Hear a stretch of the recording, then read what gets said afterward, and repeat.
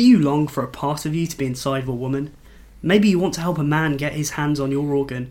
Who knows, one day you might be on the receiving end. Sign up to be an organ donor today.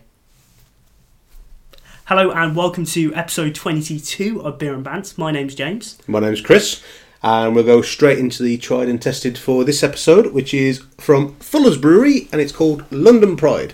Well, London Pride is it's probably one of the biggest ale names you can probably find anywhere.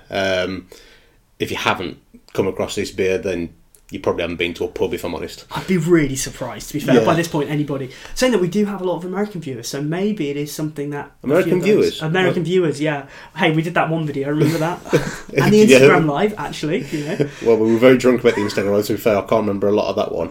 But yeah, long time ago we did episode 14 as a recording. But so it's, I believe it is brewed in Chiswick, because we stayed in a Premier Inn right opposite the brewery when we went and watched the NFL. We did! Long time ago. I forgot about that. We actually did. Which, weirdly, I think I did have a pint of London Pride on draft because it was... I can't even remember what I drank, if I'm honest. But yeah, that's quite a few years ago, that was, wasn't it? So, yeah, so... Well, that was your first, get out of jail thing when you had your child, right? So yeah, your true. First proper outing. So look, there's family. Look after the child. I'm getting drunk. But back to the beer. London Pride is authentic, original, full of character. London Pride is unmistakably London's beer. Just London's beer? Just London's beer, okay. Brewed with a rich and distinctive base of British malt and a diverse blend of Target, Goldings, Challenger and North Down hops for vibrancy and balance. The essence of our capital city and the people who call it home. Bit cheesy on the old blurb, innit? It is cheesy, but then to be fair, at least you have to just tell you what hops are in it. A distinct brand, wouldn't you? Distinct. Distinct. It is. I would say it is very distinct. You know, not to turn all patriotic. So it's called an original ale. Probably halfway between an amber and a golden ale, I reckon. I'd say it's kind of more towards the amber side, personally. Well, you've had a swig of it, so I'll let you do some analysis. If I'm honest, it is what it is on the tin, right? In terms of the maltiness, I think you definitely get that. It's a bottle. Oh, sorry, mate. I hate you so much right now. So, you know, you do get a lot of the maltiness. I think, you know, I get some kind of caramel notes to it, I think, as well. That kind of sweetness almost to it at the end. I'd say it's slightly... more akin to a slightly burnt caramel. You have got the kind of bitterness there, but it has got the caramel smoothness as well. There's a little bit of hoppiness. I don't think it's particularly overpowering hop flavour. No, this is the thing. I think you can definitely taste some hops. The hops for me personally, I don't really get. Maybe that is where some of the caramel nature is in it. I don't know, but I don't know not necessarily what the hops are particularly bringing to the beer. But I mean, the thing for me, like London Pride is one of those kind of very consistent beers, but very good kind of winter's drink, right? It is one of those where you can go in, you know what you're getting from a London Pride. True. And it is a staple of kind of Fuller's, like you said, like any kind of pub you go into, you'll find London Pride pretty much. So. Anybody who's been to a beer a beer. You've been to a beer. Been to a beer. Been to a pub that has cask beer, anything on the handball. It's one of those ones that just appears everywhere. So I'll be very surprised if people haven't come across it. But yeah, it's very inoffensive. You do get a slight bit of bitterness with the with the hoppy undertones. That's like burnt caramel effect. But overall, delicately balanced. And one you can smash all day long, if I'm honest. I mean, Chris, maybe you should describe the current setting as we sit on our armchairs. What was the most concerning part about that is that pose you pulled as you mentioned that statement, and I want to move on as fast as possible. Right, so... No. I mean, this could be the most comfortable episode. Oh, that's funny, because I'm feeling really uncomfortable. I mean, I could have at least put clothes on, right? But no, I'd be sick then. But... Actually, when we did stay in Chiswick, opposite the Fuller's Brewery, I didn't realise that was actually the same road that the Taskmaster House was on. So, is it actually? Yeah, literally. We could have gone and had a look at the Taskmaster House. We were that close to it. So, oh my god! Wait, does that mean Al Murray's pub's nearby as well? I don't know, actually. Because he lived nearby, didn't he? I don't know. To the house. Because that was part of the joke where he went and got his gong because he lived so close. Ah, so, I didn't know that. I mean, the fact... Because that... I mean, don't get me wrong, I'd love to see Taskmaster's house, whatever. But to also then go to Al Murray's pub would just be that'd be good. Yeah, it's got to be something on the list at some point, isn't it? It's weird because I saw on YouTube, and this is a complete segue from what we're going to talk about. Yeah, I mean, you can now on just pubs, celebrity-owned pubs, or whatever. But I saw James May recently bought a pub. It was on DriveTube, their YouTube channel, and it's quite funny because he was like, "To be fair, guys, this is the worst time to buy a pub, but I'm doing it anyway." Well, it's not short of a few bobbies, let's face it, especially not with that Amazon deal. Oh yeah, that Amazon deal. Yeah, and if Amazon are listening, here we go. Hey, you never know. If you don't ask, you don't get, right? So, but the reason why I was actually bringing up Taskmaster House is because I've recently started getting back into an old TV show from Greg Davies himself. Okay. Basically, it's one. It's been around for a while. The one man. It's called Man Down. Man Down, yeah. So Man Down, for people who haven't come across it previously, it's essentially based around Greg Davies' life whilst he was a teacher, and kind of like his midlife crisis / breakdown that he had before he moved on to comedy. And I basically stumbled across it just watching, I think it was E4, and yeah, I was absolutely crying. I'd literally forgot how good it was. So the first series, because there's actually 4 series in total. Yeah. Personally, they'll never beat the first series and the special episode that they did afterwards. Reason being is because it's very much more closely akin to what his real life was about, which is him having a breakdown, things not going to plan, but also his dad tormenting him all the way through, which is something that anybody who watched Greg Davies' stand-up comedy routines, he talks a lot about, it was actually a genuine thing. So, and the actor they got to play his dad was Rick Mayall, and genuinely there was nobody they could have picked better just to play that role, and he absolutely tortures him throughout the whole series.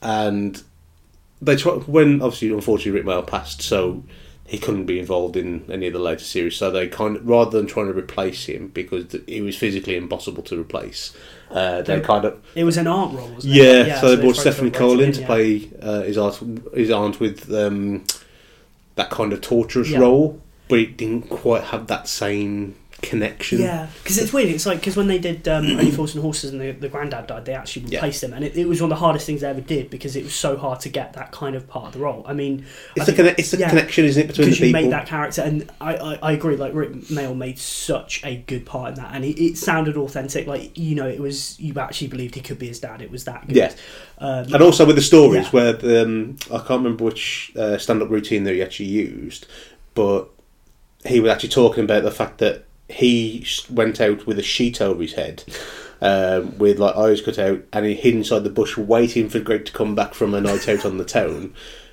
His wife, Greg's mum, was fully aware of this, and also was aware that Greg was staying at a friend's house last night and just left him inside the bush all night long, freezing his tits off. So you can tell as you're watching the programme, there's a lot of element of truth in it. Yeah. And I think the whole cast as a whole is really good. So they've got was it Brian, who's his sensible friend with a moustache, and the Renault Scenic, and always waxing it on a Sunday, and everything has to be done properly. Crazy friend who's Roisin O'Conti, who's again, who is a close friend to Greg's anyway, so again plays it really authentically. You can tell that they've got that connection as well. It makes it more realistic. The fact she is absolutely nutty, and the miserable cafe owner, and every fine detail's done really well. All of the relationships have really good chemistry. I think I always liked it because it seemed authentic, and like I say, it's so close to his stand-up routine. I think for me, the icing on the cake, which I only found out recently, is that it's actually filmed in the school that he used to work at, which I think is an amazing fact, that they actually went to the lengths of going to. So the classroom he's teaching in was the very classroom he used to teach in, which just adds to that level of authenticity. And he doesn't actually teach the kids anything. He just does this space mission, which again, from his stand-up routines, is something he genuinely did. So. And I just think as a program, I'd forgotten how good he was, because for me personally, got very tainted towards the end of series 2. And they took it in a direction I was like, you know what, I'm not really feeling it anymore. Well, I think it's almost like that they had a few series really well planned out in terms of stories, using some of his stand-up routines to actually get some kind of really good comedic drama from it. And then, as with most things, you've got to try and drag it out because it's doing so well. And it didn't have the same kind of payoff. No. And to be honest, I think it would have been a little bit better if Rick Mayall was still about. But obviously that's an unforeseen circumstance that you can never take into effect. What I think is really good is, Greg Davis, I think, has shown just the breadth of characters he can play, because of course he used to be a teacher. He played a teacher in Inbetweeners, and then he played a teacher on Van Damme. Right, it's a good breadth of subject matter. His most common role nowadays is Taskmaster, where essentially he's a headmaster. So definitely showing his diversity with it. But no, as anybody who hasn't watched Man Down, definitely give it a blast. I cannot recommend it enough. Especially, I think it's quite prevalent because obviously anybody who follows on social media and who listens to us as well, we have been involved in the Movember thing. So that whole connection between mental awareness, men's health, and also that how.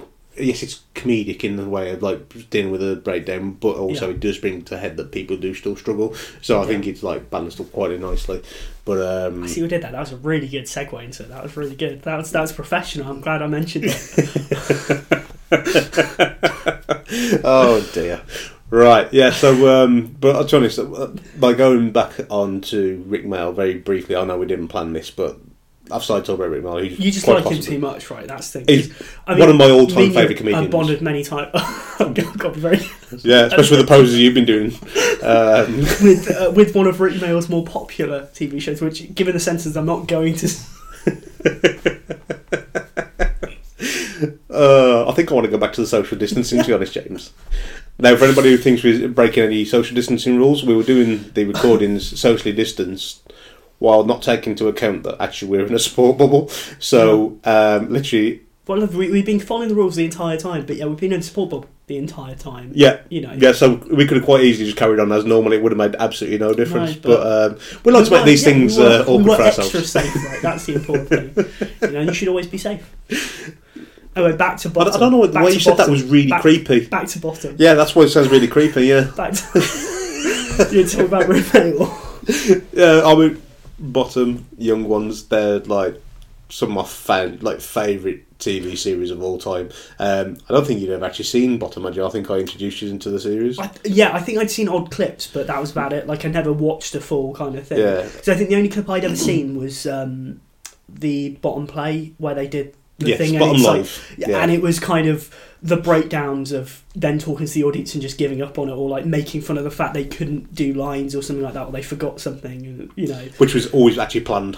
Yeah, very much along the lines of Morecambe and Wise. Like all the forgetting the script was never ad-libbed. Everything was always done and rehearsed to a point, so you knew exactly what was happening.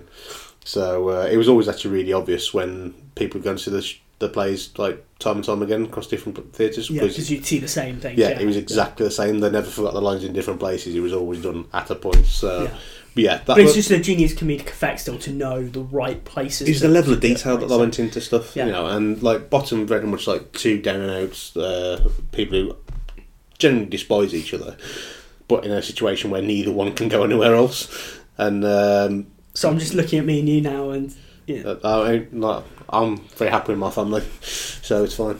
I meant just our relationship, but that's fine. Yeah, I'm just trying to avoid you at all costs. I'm your family, right? So you're happy with this? That's good. No, you're not my family. I'll let the poor say it all. That's fine. But no. It was all quite funny when Rik Mayall tried to break into the American scene. Obviously, there's two films that he did with like massive standout, which was Guest House Paradiso, which was actually just Bottom the film, and the other one, which was the more big box office version, was Drop Dead Fred. Oh, really? Yeah, have you ever seen Drop Dead Fred? No, I don't. Oh, you've never seen Drop Dead Fred? Oh, right, okay. So it's one of those that goes on the list of things. So I've never watched that. Well, a very big actress from like the 80s and 90s was an actress called Phoebe Cates. Okay. You will know her from like Gremlins, Fast Times at Ridgemont High. There's quite a few. It's one of the things you'll see her face and you know exactly who she is. And basically, the whole premise of the film is she has had a relationship breakdown. She's moved back in with her mom, and when she was a kid, she had an invisible friend, imaginary friend, and the imaginary friend is Drop Dead Fred, who is Rik Mayall, who causes utter carnage in real life, and then obviously the daughter gets the blame for it all. Oh, that's crazy. But of course, the imaginary friend comes back as an adult. So she's trying to deal with this absolutely crazy imaginary friend who is actually causing genuine carnage in real life, like wiping dog shit on chairs and like smashing the house up and everything. And yeah, it was an interesting concept, and I thought it was a funny film. I don't think it quite had the box office oomph that they were hoping for, considering like it had like a big name from America, a big name from the UK. I think they were hoping to draw more of those markets in. Yeah. I think it was more successful over here than it was over there, but I think it was a bit more our level of humour. So, but yeah, I can't believe you've never seen Drop Dead Fred. I'm definitely going to have to... I think it's just one of those movies that, like, I've never got round to. There's so many that we've talked about in the past. I think you'd appreciate it. Like with your level of humour, I think you would definitely get my level of humour. Well, to be fair, let's face it. Similar levels of humour, that's the same. Very twisted and dark, generally. Exactly. Anyway, I'll let you finish London Pride. I mean, just to finish the Rick Mayall kind of appreciation story, the only other one I know is originally he was going to play Peeves, which is a poltergeist who caused mischief in Harry Potter. And that's all over the tone. He was actually originally cast in that, and they cut him out of the movie because he was too like offensive and too like chaotic. So they actually cut him out of the movie because he actually recorded so many of the scenes for it and stuff like that. He got paid for it all. He got paid, but that's why he wasn't in the movie then. But I think he would have been such a good casting for that role because, like you say, it's all about the mischief. I'm not going to lie, I don't know who Peeves is. I have absolutely zero interest in Harry Potter, so to be honest, shall we just move on? Right. So, London Pride was tried and tested for this episode. You're such a muggle. I'll take your word for it. Squib maybe, who knows? I mean... You carry on, because once this recording's finished, you're still in the same building as me. So that's true. Anyway, let's carry on, yeah. Right, so the Peter Falk for this episode is from Isle of Skye Brewing Company, and it's called Yerben, which I'm assuming is some sort of Scottish thing. The reason we're assuming it's Scottish, but we're not 100% sure. Could have had a stroke halfway through, who knows? Right, the reason why I actually was intrigued by this is this particular beer is basically made in collaboration with a Michelin star chef who is called Tom Kitchen. So, Yerben is a signature ale of Scotland's Michelin star chef. Apparently, that a bit of a tongue twister for me. Tom Kitchen, who took the passion of the Isle of Skye Brewery and created this exceptional smooth ale. So exceptional smooth ale. I think we'll be the judge of that. Is there any specific tasting notes that we've got in this? Just a lot of blurb about walking through Highlands. I mean, it's Scottish, happy times. That doesn't sound really. I'm going to get so beaten for this in the morning with my Scottish friends. That doesn't sound right. So anything about rain or misery or? Is there any beer battered Mars bars in this? I've had a battered Mars bar. It's amazing. Did you actually like it? I've had a bad Mars bar and thought it was disgusting. So maybe it's where you went to. But the one I had was actually done really well. But I had mine in Edinburgh, so I mean it might be a touristy place, so it might not be. I had mine done in the very northern part of the Merry Hill Centre in Brolly Hill. Okay. Yeah, there's absolutely no tasting notes, no hop list or anything like that. It's described as a... I'll just jump in there. And it's described as a golden ale, but I'd say it's very similar in colour to the London Pride. I'd say it's more amber. I'd say it's about the same colour, yeah. So the London Pride was 4.7%. The Yerben is 5.5%. Yeah, what's the... I'm trying to figure out what the aftertaste is, to be fair. I'm curious to know what your thoughts are. I will agree it's smooth. It doesn't feel very harsh, but there is a very... it's an interesting nose to it. Yeah, it's a very specific taste to it, which, it's just trying to place it. That's the thing. I think you can taste the strength, I would say. Like, you can taste... Oh, yeah, there's quite a sharp aftertaste at the end there, isn't there? Which catches you off guard, really, because you don't think there's going to be one, but... It's kind of like... fruity and chemically all at the same time. That's what I was trying to think. Is it a specific fruit? But I can't like taste anything. No. It's the important thing when we say fruity. It's not like how we normally say like tropical or citrusy or anything like that. It's just kind of it's fruity. That is so descriptive, right? I'm trying to think of what people listen to this for the quality of the beer reviews, obviously. Clearly, not because we just talk rubbish and they just like it. You know, they come here for the bants, they stay for the beer. We do have a lot of people drink along, don't we? So, yeah. For me, the reason why I actually picked this beer is because I was very intrigued whether someone like a Michelin star chef should be messing with beer. And my original, as I've taken a swig, I would say the answer to that is no. It's clearly done with a case of, we've got this master chef involved, come and buy all this beer from us. And it's very much that type of, it's got that feel about it. It doesn't feel like there's a... It's more like he's lended his name to it, but not actually got that involved. Well, actually, no, I think he's actually got involved with. That's probably what the part of the problem is, because I've had some of the beers from Isle of Skye Brewery and they're amazing. So, and I think because I really enjoyed the Isle of Skye beers I've had like before, I was expecting a little bit more from this. I can't. It is a weird thing to try and pick up with that beer though, or what that flavour is. I don't know. It's just weird. I don't know. It's a similar. I wouldn't say it's kind of elderflower, but it's a similar kind of weird herbier taste that I've had before. It's obviously a particular... I was thinking hop. like burdock, not necessarily like dandelion burdock, but that kind of taste to it. I know what you mean. It's like dandelion burdock, but not as nice. But not as nice. Because dandelion burdock is actually a really good... I love dandelion burdock. Oh, yeah. I mean, for our American listeners, they will have no idea what dandelion burdock is.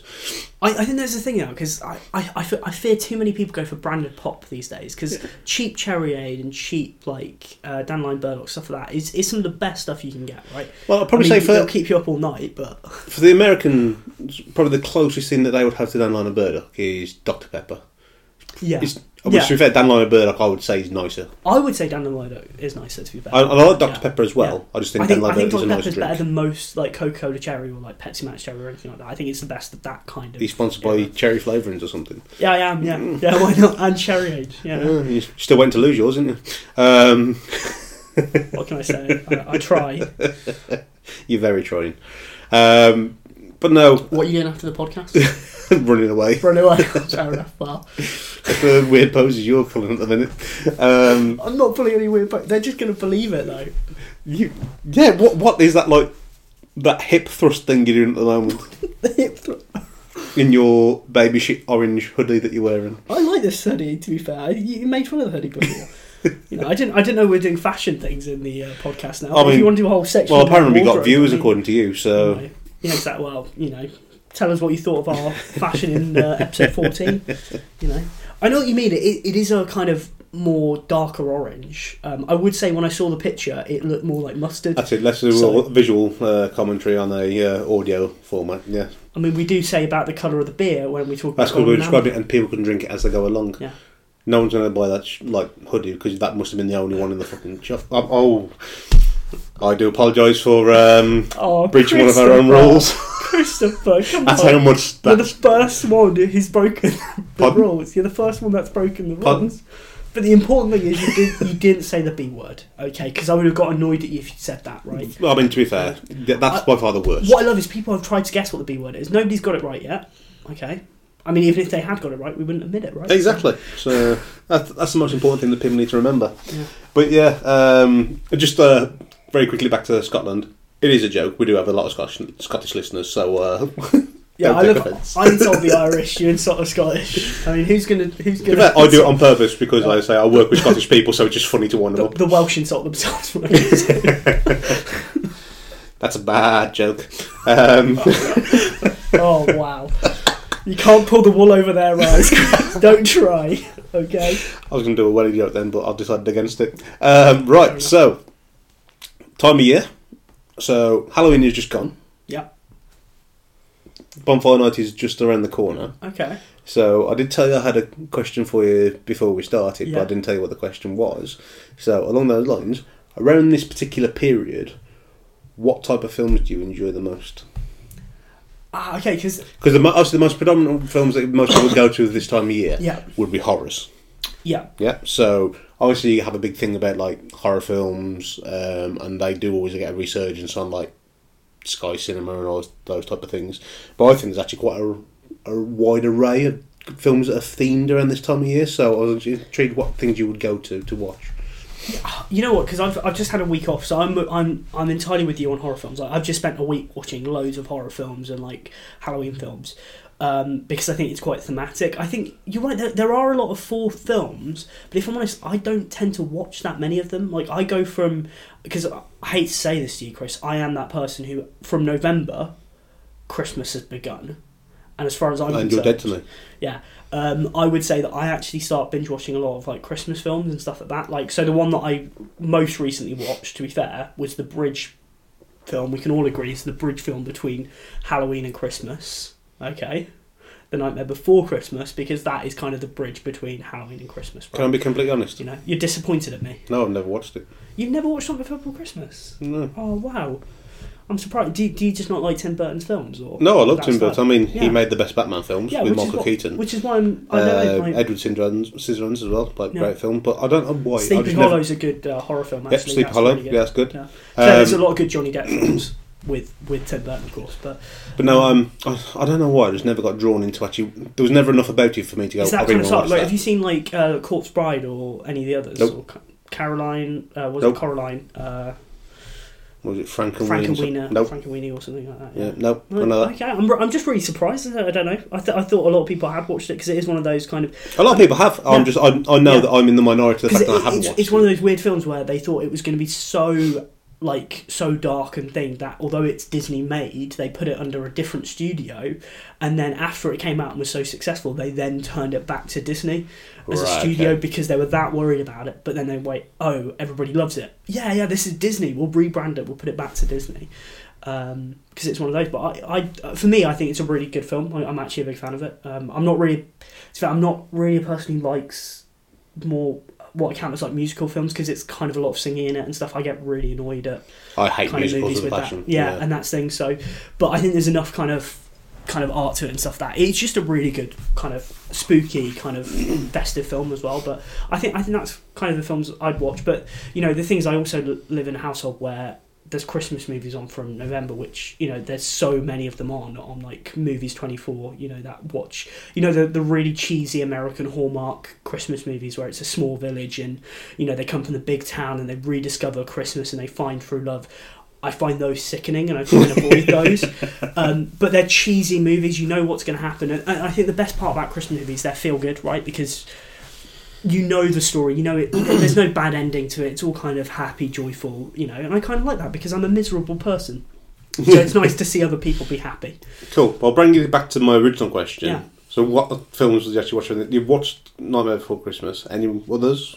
Oh, like to be fair, at this point, I specifically start watching. So Grinch is on the list to watch. So literally, you've gone Christmas. That's right. It, okay, I did not see this conversation going down this route at all. I'm curious what film. Mighty Ducks is one of them as well. Like that's on there. Mighty Ducks 1, 2, 3. Cool Runnings. Again, we talked about like kind of sports movies, but I mean those are the Christmas. Random. The things I don't watch a lot of films in general. Like so, I only watch probably a few films at like a weekend or something. Oh, okay. I don't tend to watch that much TV during the week or anything like that. So I don't. For me, it's just not like if I've only got so many weekends to watch films, that just starts building up a little bit. I don't know. Okay. But, I mean, so what were you expecting me to say? Well, I mean, I thought you'd go more than like horror route personally. So I used to love horror films. Horror for me is October, so I watched a lot of horror films in October. Well, so that's what I said. In the previous month. This particular. Oh yeah, okay, but then I mean, for me, it's like classic horror. So Sleepy Hollow I really like, but then I was watching kind of the original Dracula. Really old school. Yeah, really, really old school because my girlfriend never watched the original Dracula, so I was trying to force her to watch it, but she couldn't. What get into it. The Cube as well. The Cube, I think, is a really good horror film. I haven't actually watched that one. It's really clever. Is that the one with Cameron Diaz? No. Which one am I thinking of? I don't know. The Box. The Box, yeah. No, it's not The Box, it's The Cube. Basically, it's all filmed in one like death maze where it's like one room which is a cube and they go from one cube to the next and everyone has a different trap in it. It's kind of really classic cheesy horror, but it basically had a really low budget, made a lot of money, they made a sequel and it tanked. That tends to be the story of most of the films and stuff. But you know, outside of that, I mean, you know, you've got the classics like Saw and stuff like that. If I'm honest, I find those quite annoying films. Like I watch them and I can find, but it's gruesome thriller horror rather than kind of kind of I almost like cheesier horror or like really badly made horror. Things like Blair Witch Project and stuff like that, I would say. Like I like the whole kind of found footage. You liked Blair Witch Project? I like Blair Witch Project, yeah. I went to the cinema to see that when it was did first you? released. Yeah, and it was utter crap. I wouldn't watch it every day. Genuinely, I wanted to walk out the cinema that it was that bad. I thought it was a horrendous film. I cannot. Genuinely, anybody who has not seen Blair Witch Project, please do not bother wasting your time. It is a waste of everything. It's just horrendous. Absolutely horrendous film. I just don't even get it. I despise it. Absolutely despise it. I think it's an awful, awful film. And I got bought into the hype for it as well. And I was like, I think that's what I was so angry about with it, because I was like, oh yeah, it looks really good. Oh no, it's really not. I'm having this thing with because I also rewatched Parasite as well, which was the Korean movie that won the Oscar. Yes, because you went to see that. Went to see it at cinema, and it's recently on Amazon Prime. Again, not sponsored by Amazon, but it's recently. You might as well be. it's recently released on Amazon Prime. I rewatched it, and I'm kind of like, I don't know whether I like it or not. It's such a weird thriller kind of movie. But I mean, so what movies would you say you watched? Well, I used to be into horrors when I was younger. So like things like my particular area was like Scream. I Know What You Did Last Summer, Valentine, those type of films, like more slasher style rather than supernatural. I never really got into the whole supernatural thing. Shining is an amazing film. Love The Shining. So I also One Flew Over the Cuckoo's Nest. I throw into this kind of time as well, to be fair, which is one of my favourite. To be completely honest, I've never seen it completely in one go. You really should. Like, I think I've seen the whole film, but in snippets. Do you know what I mean? So. And especially about mental healthness and stuff, like mental illness and health and stuff, it's really good at kind of hitting some of those points of kind of normalising some of it a little bit. Yeah, The Shining is probably the only one that's actually like supernatural based that I did really enjoy, but I love Stanley Kubrick films as a general rule anyway. I kind of don't really watch anything like horror based anymore. Just kind of lost all interest in them. For me, the main films I like to watch around this time of year is there's two in particular standouts. So for Halloween, Hocus Pocus. Good shout. Good. Yeah. Let's face it, Bette Midler's amazing. There's no question about that, and it's a great film. It's just enjoyable family fun. Yeah. And actually a fantastic cast that make it really, really good. But then going towards the Bonfire Night, gotta be the ultimate, which is actually the V for Vendetta. V for Vendetta, which is actually my face mask that I use to go around shops. No, I respect V for Vendetta. It's such an underrated film, and it always annoys me that like Watchmen gets the bigger hype behind it, where actually I think V for Vendetta is a far better story. It is really gripping story, to be fair. It's one of those movies, to be fair. I don't think that's been on my list this year. I think I watched it just before lockdown happened. Oh, okay. It's kind of, I also throw it into kind of that dystopian thing. So like, a lot of those I tend to watch around Easter. Genuinely, for some reason, that's where I tend to watch dystopian stuff. You know. Oh, okay. Don't ask me why. How peculiar. Yeah, I know. It's one of those. Do you know what? I don't even question it anymore. I'd throw Shutter Island in there as well. To be fair, great film. Because that's absolutely kind fantastic. Of the psychological thriller. That's one of those good ones. It's Leonardo DiCaprio and Martin Scorsese, so... What's not to like, there's literally nothing wrong with that setup straight from The Office. So, but those type of films, I think they're fantastic anyway. So when does Christmas start for you? On the 24th of December. Even then, you're not 100% sure. Even then, you're not sold. It's actually a particular point. Okay.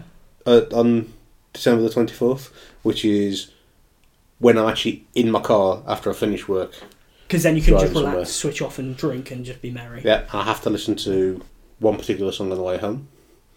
Driving Home. Okay, exactly. Chris Rea, the classic. Yeah. One of my favourites. Yeah, it's a really good song. And you love the Pogues as well, don't you? Fairy Tale of New York. What a great song. Anyway, let's move on to the next. No, actually, the two ones I like this are Driving Home for Christmas by Chris Rea and Can You Bring the Cavalry by Jonah Louis. Okay, yeah. Don't know what. The Darkness as well. I love The Darkness. No. Christmas Lights by Coldplay. Christmas Lights. Yeah, Christmas Lights I'm on board as well. You're not a fan of The Darkness one, though? It's all right. Yeah. I just don't think... Yeah, I'll listen to it, but it's not on ones like the Pogues where, like, I have to turn the radio off. But, which is what I genuinely do. But it's not one I would run to either. So, no. Fair enough. I don't know why, but the... Do I have So you wouldn't watch any Christmas movies until...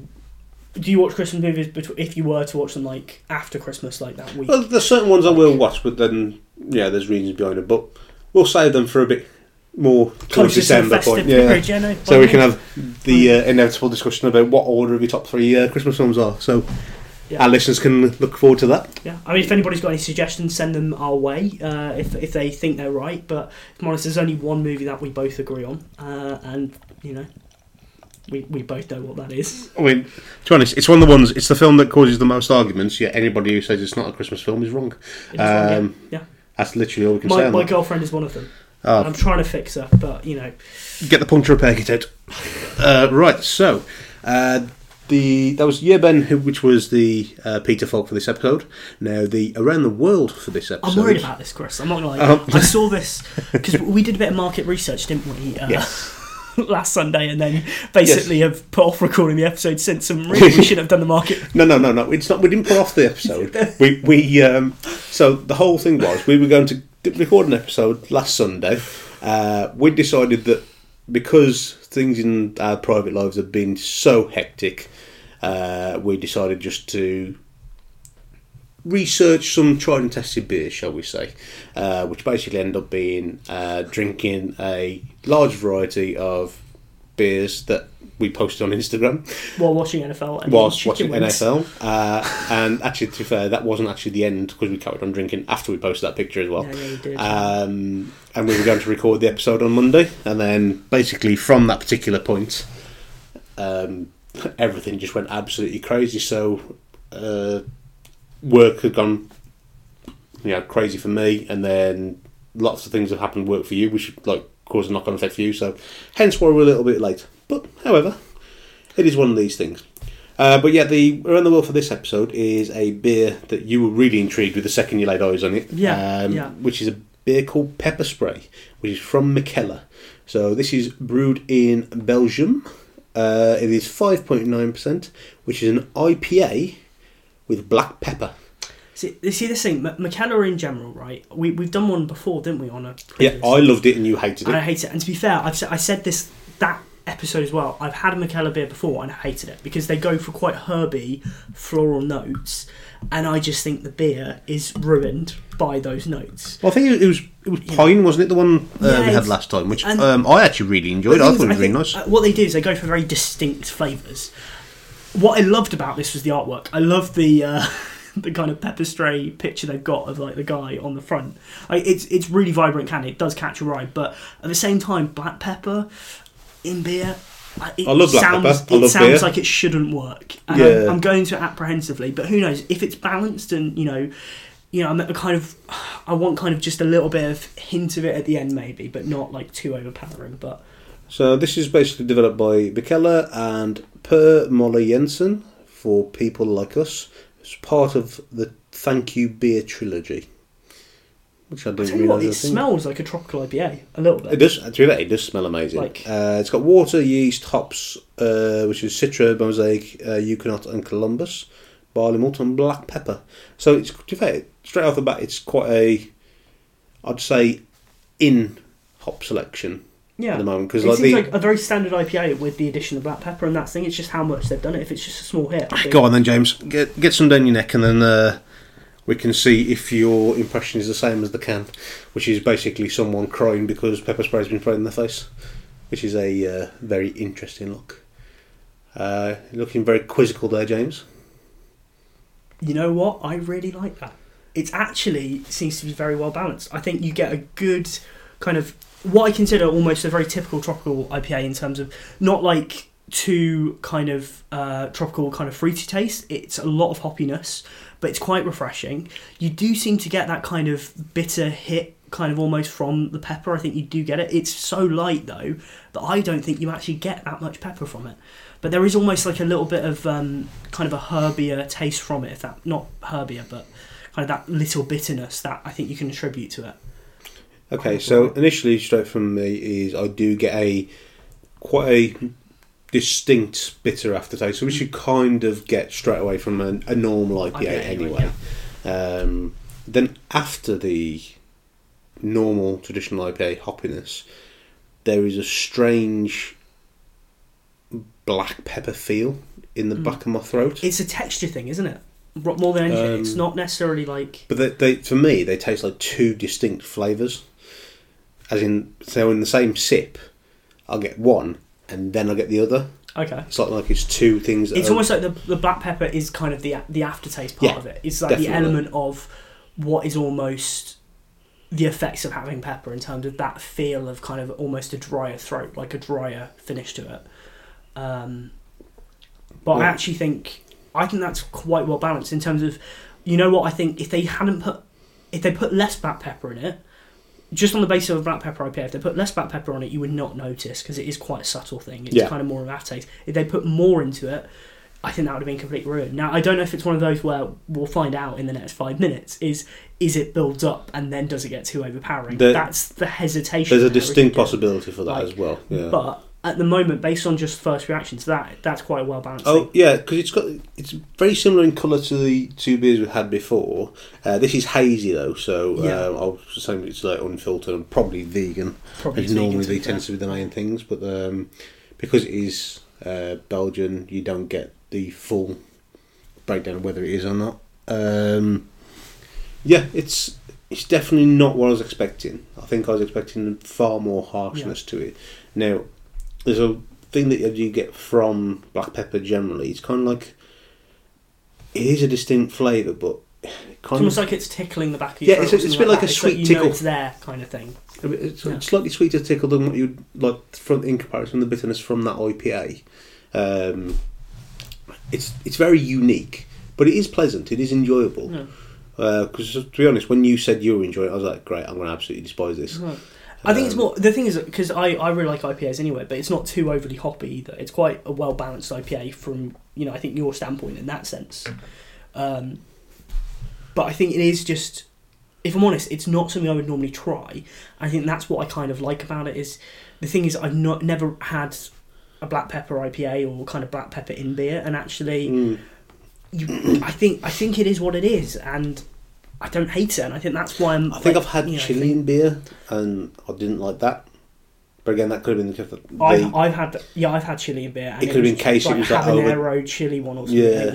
It was horrendous. Yeah, but again, overpowering with the flavours. Yeah, but also it was such a hot aftertaste as well. Like it just was just not enjoyable at all. So I don't find habaneros hot.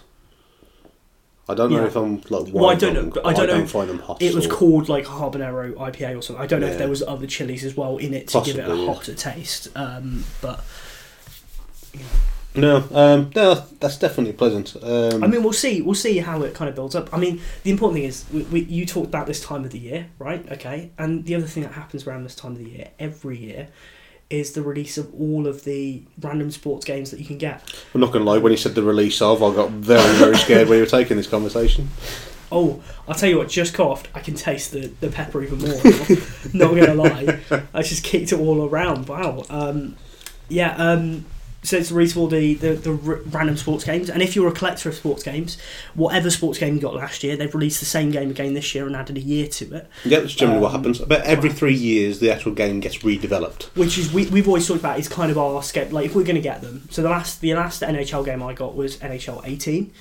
I got caught up in the hype just because my holiday started on the same day that NHL got released, and I was like. I think it was actually after last Sunday when we were drinking.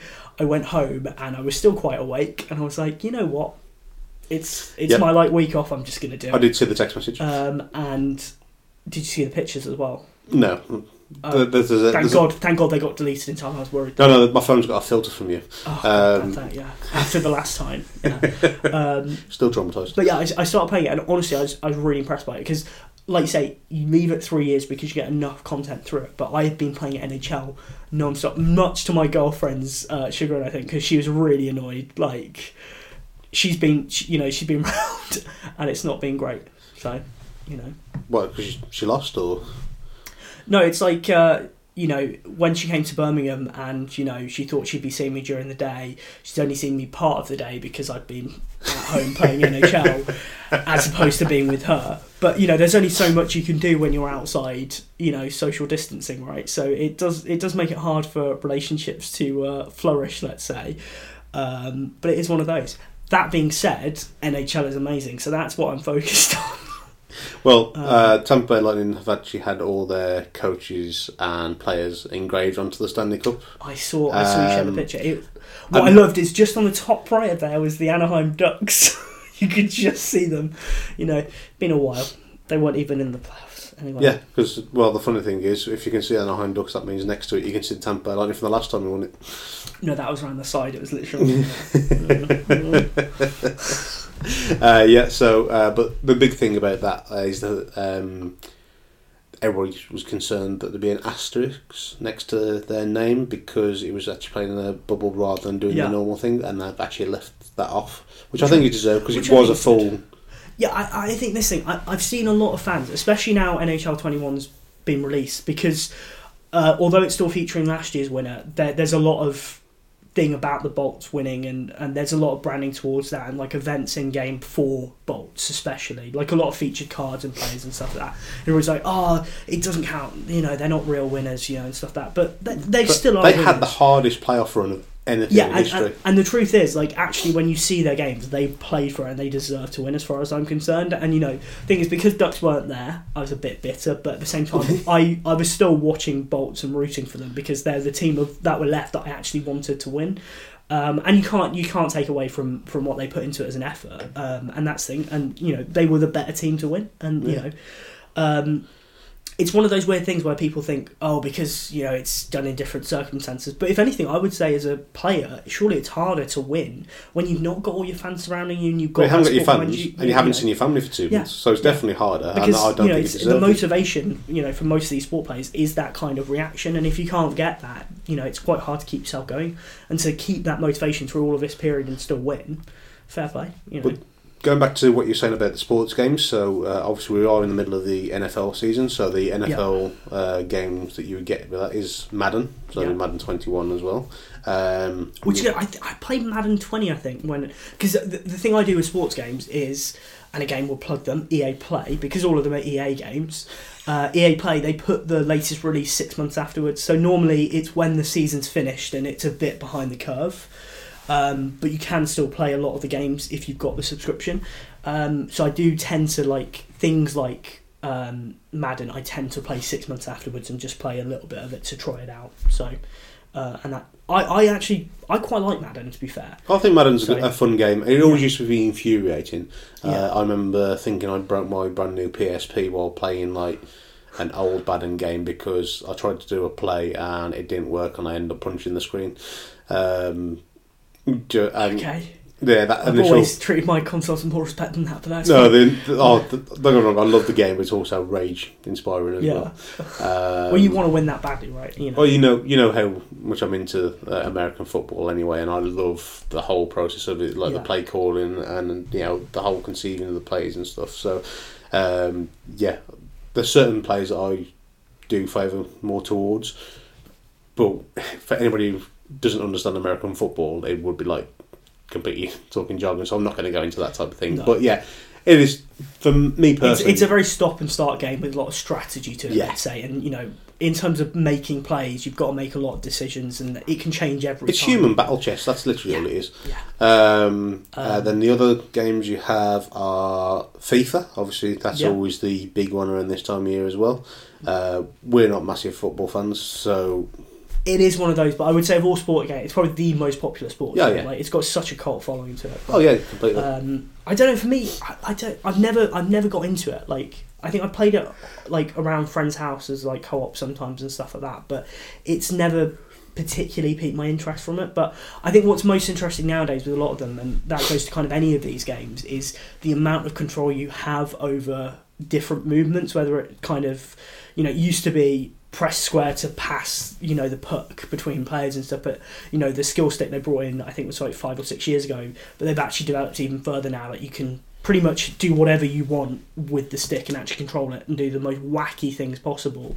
But I think that translates to all of the games, so like football and stuff, like you've got far more control over what you want your players to do, and what you can try and do the most outlandish things that normally you wouldn't be able to do in life. And I think a lot of people it's quite funny when they make the argument of, oh, if you want to play football, why not just go outside and play football? Like, that's not the point of what FIFA or NHL is doing. It's, these are the franchises you love, these are the players you know, if you are really into sport, you live your whole life by, if you like. So the idea about to see those players and have something you understand better than anything else, that's, it's a thing for the fans more than anything else, and that's the thing. It's not really a game, it's a fan thing.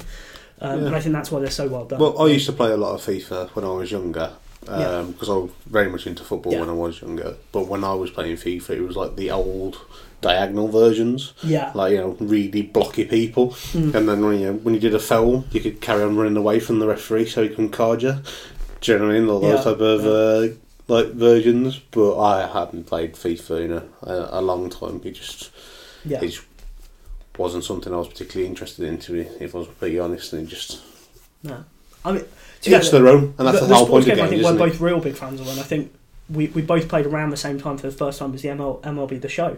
Yeah, The Show is a fantastic game. Which is such a good game. Like, I was told about it by a friend of mine who was a big fan of The Show, and I bought RBI Baseball first of all. Which was utterly horrific. Please don't waste your money. If you're going to buy The Show, basically the whole idea is you create your player and you work your way up from the small leagues all the way up to The Show, which is the MLB, and then obviously trying to create your name and help your franchise to the World Series. As a gameplay, it's absolutely fantastic. It's a brilliant game.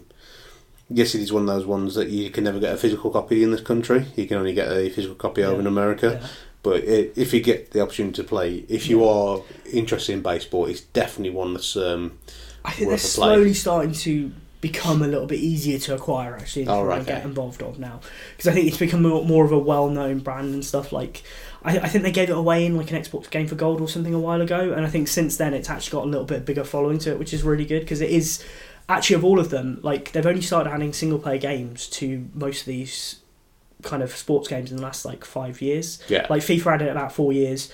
NHL still properly doesn't have one. Like, it's recently added this kind of World of Chell or something, which is, like, a championship hockey league thing where you create your own player and you, like you say, you play from playing on ice in a field to playing, for NHL and playing, big leagues, going for Stanley Cup and stuff like that. Okay. But even then...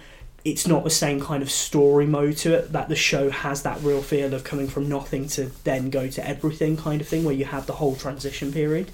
But it's a big thing in baseball, more than most sports, in terms of starting on the minor leagues and working your way up a little bit. And it's not just like you immediately go straight to the big leagues and do it. Like, there's a real set progression to it. Whereas I think, whereas I suppose American football, you have that from a college football point of view, and you have that, like, that is their version of it. And, it just works so much well. Well, the thing is, though, there used to be a college football game that you used to be able to buy. It was at NCAA. So you can't really have that in Madden because it's so many different rights and stuff. So, but no, with The Show, it is a fantastic, it's just a really, really good gameplay game, and you do get really invested, but you can lose a lot of time as well. Along the lines of MLB, obviously, we did have the World Series. It did get won by the LA Dodgers. And to be fair, Dodgers obviously aren't as hated as much as the Yankees, but they are the other big name that tends to be floated around. So I think the majority of people wanted the Tampa Bay Rays to win, just because of how small a budget they had, and they did a really good season. But unfortunately, they couldn't see it out just to get that final trophy. But again, for a team that literally the whole team was, I think the salary was $28 million. Where just like Clayton Kershaw and Mookie Betts, just their two salaries alone for the LA Dodgers come to like $26.5 million. Yeah, so it is ridiculous. The fact they got that far just means everything, and they really did go for it. And to be fair, I think they've actually got a good opportunity to build on that as well, because actually getting that fan base. It was a shame because, to be fair, there was part of me. I mean, you joked about it to me, but if we had the full Tampa Bay trio win or something, so that would have been really good. I think still got a possibility in the American football, but it's a shame that the baseball that would have been just really amazing to have all three kind of fall in one go. But well, going from good sports games to not so good sports games, rugby games have never ever been amazing. I think it's British sport games never, in my opinion, have had the kind of right I think they've never had the proper money put into them or time Yeah. put into them. So cricket as well. There's never really good cricket games either. Like the thing is, I there's bought good Don base- Bradman, and that was horrendous. Yeah, there's good baseball games, but there's not good cricket games. I think it's the fielding aspect because it's so Yeah. in the round. Like it's so hard to have that kind of movement and control over it. Whereas at least baseball, you have a very focused centre kind of True. field of vision kind of to it. So it's a little bit more limited. You can kind of control it a little bit better. And it is one of those that's just crazy to me that they've never done a real good cricket game. Because a lot of them are, I suppose, the kind of football manager type things where you manage a franchise and stuff like that. You play a rugby mobile app, or used to. Yeah, still do. You still do. Yeah. That you're really into, to be fair. And I played it for 5 years. Yeah, that kind of style game works well for it, but it's like rugby manager game, and Yeah. to be fair, with that, it's more. There's a very distinct rugby mentality with the people you play with as well. Yeah. So you can tell the people who are like properly intensive and competitive. Or you've got the traditional, more British rugby yeah. aspect where people just jump on it for have a laugh and just take the mick out of each other. Yeah. But yeah, the games aren't great. However, there has been some fantastic games recently. So starting with the European Challenge Cup, that was won by Bristol. So they beat Toulon, I believe. No, Racing.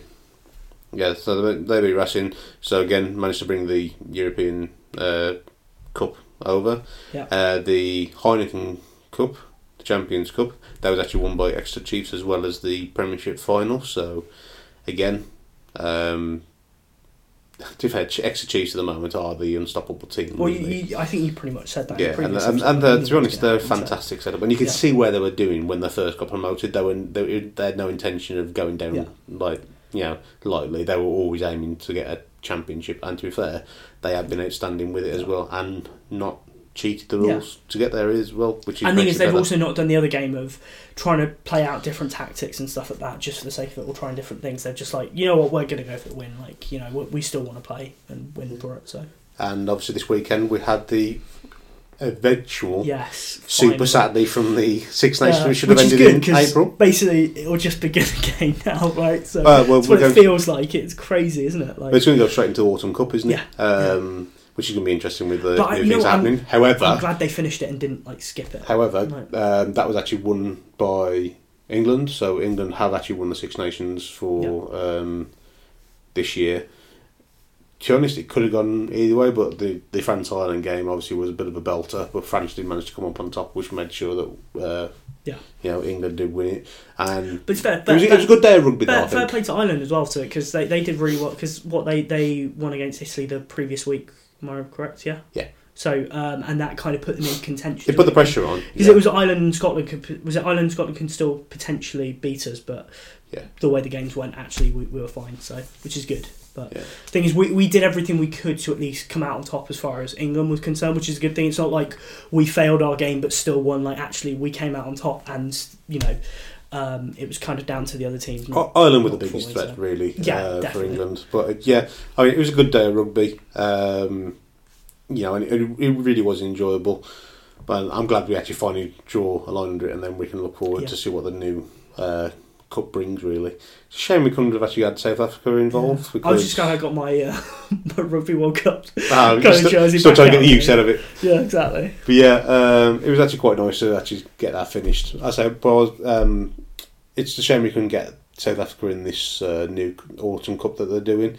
I know a lot of people didn't want them, but to be honest, if you're going to beat the best, you got to play them on a regular basis. So I personally would have been. I think it would have been nice to get them included. Yeah. But again, things like I think it's Georgia and Romania included, is it? Yes. Yeah, but that'll help develop their skills and make them better nations to actually get involved with the Rugby World Cup and stuff. So I mean, any sport, you've got to get the exposure out there. You've got to get the fans involved in the kind of country. Otherwise, it's never going to flourish, and you're not going to have the competition in the same kind of way. Exactly, and they are one of these countries that they're skating around the fringes. There's other countries that try and get involved in these type of things, but Georgia tend to be the one that are quite close. And a lot of people actually want them included in the Six Nations, but it all kind of depends on, kind of it's behind the door politics. That's the biggest issue, isn't it? Really. Also, you'd have to do the whole rebranding, Seven Nations doesn't sound as good, right? Well, to be fair, I mean, just kick out one. They'll probably end up doing the 8 Nations at some point, but they'll be annoyed. But it'll be kind of 6 Nations, and they include Australia like they did in Eurovision, and everybody will get annoyed that Australia are included in 6 Nations, but not the rest of Europe. Right, so that was the around the world, which was pepper spray, which is actually far more enjoyable than what we anticipated. Yeah. I think the one thing I would say about that as well, because we kind of mentioned, it didn't get worse the more you drank it. Actually, I actually quite enjoyed that. It was just a pleasant, refreshing drink. So yeah, definitely. Yeah. Right, so the wild card for this episode is from Alphabet Brewing Company, and it's called Aerial Getaway, which is a lemon drop pale ale. Now this is 4%. And it is a pale ale, so I'm expecting this to be a lot lighter in taste in comparison with the pepper spray. Yeah. I think when we originally picked this one, we did think the pepper spray might be horrible, and we were hoping a bit more for this one. So it'll be interesting to see how much we actually enjoy this. Now, this is brewed in Manchester. I did speak about Alphabet Brewing Company previously. I love their can designs. They do some great can designs, and actually, to be fair, a really, really good company as well. Beer, I was going to say, was actually a lot lighter in colour compared to, we've had 3 beers that are very similar in colour. Actually, this is definitely lighter, which is what we're expecting from. Yeah, so, I had an issue with my delivery where one of the cans had exploded, and it got sent back, and the delivery company didn't report it back. As soon as they realised there was an issue, they sorted me straight out, got it all sorted, and literally within the space of 2 days, I had a discount code and the replacement beer sent through. Unlike a different company I tried to have dealings with, but I won't mention them. Right, yeah. So as James was saying, this is the first one that's actually more of a golden colour. It is very, very hazy. I will also say it is extremely lively. When I opened the can, it was one of the ones that foamed straight away. That smell as well. It smells like a citrus sour, if I'm honest. Very kind of lemony citrus sour kind of thing is what I'm expecting here. Yeah, it's. I'm not expecting a lot of bites from the low alcohol content, but it's interesting to see exactly what that lemon drop will actually bring to it. So, well, that's what I'm thinking, because I don't think you'll get much hoppiness there, but I think you will get the kind of sour bitterness from it, that kind of bitterness. But yeah, because the lemon drop is actually a particular hop, which I don't think I've had a lot of, or I don't know I've had a lot of. Well, I'll let you try it first, because I've tried all the others, so I'll be interested to see what you get. Because I do get that citrus aroma. There's a citrus aroma, but I don't mean there's a bit of a weird sweetness in the aroma. I don't know what it tastes like, but I'll let it go. I hate to say it's almost kind of chemically in a weird way, and that's kind of what's putting me on edge, because it is lemony rather than kind of the citrus orange taste that we normally get. But you're not revolted. I think you're more confused, I suppose. It tastes lemon. It tastes of lemon, like lemon. As in, no.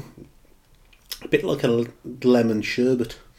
Okay, now I'm intrigued. See, I'm excited now, because I really like lemon sherbets. Yeah, I love lemon sherbets, but that's something a bit like how that lemon taste you get from a lemon sherbet. It has got that, and also because it does seem like quite carbonated, it has got that fizz that you get with a sherbet. Do you see what I mean? It's got the fizz of a sherbet, but it's quite flat lemon. It's not like sparkling lemon, and I think in terms of when it's going to be like a lemonade, though, is it? But when I compared it, but in terms of when I say flat lemon, I think that's the difference in terms of it's more sour, kind of very flatter lemon than kind of this bubbly, citrusy, kind of juicier flavour to it, like in terms of like a tropical IPA or citrus IPA that we might have had in the past. That's really peculiar. I know the lemon sherbet hits it on the head personally. Like, it really does do that. It's very lively. It's very heavily carbonated. I think that could be more lemony, though. I think actually there isn't a real strong punchy lemon to it. But it depends on what they're trying to get out of it. I mean, to be fair, with 4% as a pale ale, I would say that that's trying to be a generally more subtle, more sessionable beer anyway. Remember, we have had a big hitter before that, so that will affect how the flavour comes across. I think you're right. That kind of fizziness in terms of the sherbet almost tasting, they're putting a lot on that from a kind of start. So that's what you get initially from the kind of mouth, is it? And then the aftertaste is quite flat, quite what you get from pale ale, which then makes it quite refreshing and drinkable. If I'm honest, that's the weird thing from it. I think if that fizziness was at the end, I don't think that would be as nice. But actually, that's really well balanced from a kind of lemon taste. I could smash a lot of these. Okay. Yeah, it is very hazy, but it's a very, very subtle flavour. It is very lively, though. I do think probably could benefit from being slightly less carbonated. I don't think you'd lose anything from it. No, but I think this is one of those where if you were genuinely out at a pub drinking it, I feel like you get the hiccups very quickly from this. Yeah, I understand what you mean. It's that kind of thing where, especially when you take a very big mouthful of it, there's a lot of air that hits you at the same time because it does literally carbonate in your mouth, and you're like... Yeah, like literally we're burping constantly. Yeah, I genuinely... Or windy pops for the more cultured people. Cultured people don't listen to this podcast. Correct. I know because I look at all the people who listen. Right, so it has come to that time again, James. You know what? I'll let you go first for the last couple of episodes, so I will go for the first ring, and I think our choices will be the same with the exception to the two in the middle, which will be reversed. I'm not sure they will be, but we'll see. Okay, no problem. Weirdly, I think we might actually agree on this one, so that's what I'm worried about. I always get disappointed if that's the case. Yeah, I know. Right, so in last place, unfortunately, that's going to be the Isle of Skye Year Ben. It's just that weird aftertaste. Just unfortunately, just ruined the overall taste of the beer. Don't get me wrong, it wasn't horrendous. Yeah, you know, it is. It's not one of them ones that if you order a pint of it, you go, "Oh, this is going to be hard work." You know, you would finish the beer, but it's not one of those ones that you would go, "Okay, I'm going to get another one." Yeah. Third place, London Pride. It's going to be exactly the same, isn't it? It is, yeah. Yeah, cool. I saw your face. I was like, great. Yeah. Yeah, so London Pride, it is a classic go-to. It's a stable beer. It's not going to set your world on fire, but you know you're not going to have a bad pint of it, and it is really enjoyable. In second place, it's going to be Aerial Getaway. Yeah. I think I'm enjoying it slightly more than you, and it is one that is very easily sessionable. But again, it with that, I think it's because we had the pepper spray first. I think our experience would be slightly different if we didn't have that. But yeah, pepper spray has got to be actually surprisingly number one. Okay. And the black pepper from that didn't overpower the drink. It was actually quite a pleasant drink, and considering that it was black pepper and an IPA, I thought I would be quite put off with it, and no, it's really enjoyable. Okay, so no surprise to you, Chris. My fourth place, Isle of Skye. Okay, I completely agree. I think, I like you, I was expecting more because I thought a Michelin star chef would bring some really nice flavour to it or some complexity to it. Whereas actually, I was really confused by the taste, like in terms of what it was. And it's weird where I normally say I really liked all four of them. It's not like I disliked it, but at the same time I didn't know what it was. Like, I still don't know what flavour I had there. I think, you know what irritates me most? It's the standard craft beer thing of I don't know what's in it. And I wish there's some flavour there that if it said it was that, I was like, oh, that's what it's trying to be. And that might actually have saved it in my head a little bit. Because well, no, but this is the problem, because at the end of the day, if I want nice food, I'll speak to a chef. Yeah. If I want nice beer, I'll speak to a brewer. Yeah. And this is where people try and go, oh, we'll get involved. No, don't mess with it. There's a reason why you've got that job. It's because you're good at that one. The reason why that bloke's got that job, or that woman's got that job, is because they're better at that one. Yeah. You know what I mean? And you don't go to Oktoberfest and go to the brewer and ask for a hot dog, right? Exactly. Anyway, third place there. I thought you liked asking Big Jim for sausage. No. Wow, you make one mistake. Yeah, London, if it's once, it's okay. London Pride is probably my third place. I think it's consistent. It is good, and to be fair, I do really like London Pride. It is one of those, you know, if I want a very standard ale, I will go for London Pride over most of them. To be fair, what's weird is we actually disagree on the top, which really? I wasn't expecting. No, because by the time we got to London Pride, I'm there nodding. Yeah, we picked the same, and I was like, oh, okay, we haven't. Pepper spray would be my second place. I'm very surprised at that. I would put the Aerial Getaway first. And if I'm honest, I just find the Aerial Getaway so much more refreshing. I agree. I think I could probably drink more of the Pepper IPA than the Aerial Getaway. But as a drink by itself, I actually find the Aerial Getaway far better. Which is funny because I would say the exact same thing in the opposite way around. Really? Yeah, as a standalone drink, I think the pepper spray is amazing. But which one would I buy? Like 6 of in the pub? Aerial Getaway. But I'm going with the carbonation thing. I couldn't drink 6 pints of that without getting hiccups and things, and that would put me off buying loads of it. But I'm a seasoned veteran though, James. So, exactly, you'd get hiccups. I will agree. It was very close, first and second place, because actually, Michaela beer, I've never been a massive fan of, and actually that's the first one I've actually really liked. I think they've hit the black pepper really well. I think it's good. At the same time, do I prefer that to a different IPA I've had? No. And I know we're judging on these 4, don't get me wrong, but there is part of me that actually, from the pale ale perspective, I normally would go IPA over the pale ale. That pale ale stands out to me and therefore is actually probably a first place for me. So, yeah. Which is the exact opposite, because I would always go for a pale ale over an IPA. Yeah, exactly. It's weird that, but yeah. Random. Yeah. So that's it. We finally completed episode 22. Yeah. And then I'd say, you're welcome, Paul. I know you like listening these to work and you like them under an hour, but you know what? You're working from home at this point, I'm guessing, so you'll be fine. What I love about it is the sheer quality of English in that statement. When you listen back to it, then you'll understand. Oh no, wait, you don't do that. So who'd listen this far into the podcast? Oh. Well, some people do. Some people do, yeah. I had a point on them yesterday. Comment below if you've listened this far. Okay. Yeah, well, thank you very much for spending your time with us again. We've got plenty of beers lined up, which is easily going to get us through for the next couple of months. I think the only thing to mention is the Movember thing. In terms of the promotion, I'm sure anybody who's following us on Instagram or any of our platforms will have seen the posts. We've been doing them fairly regularly, daily, and that's going to continue.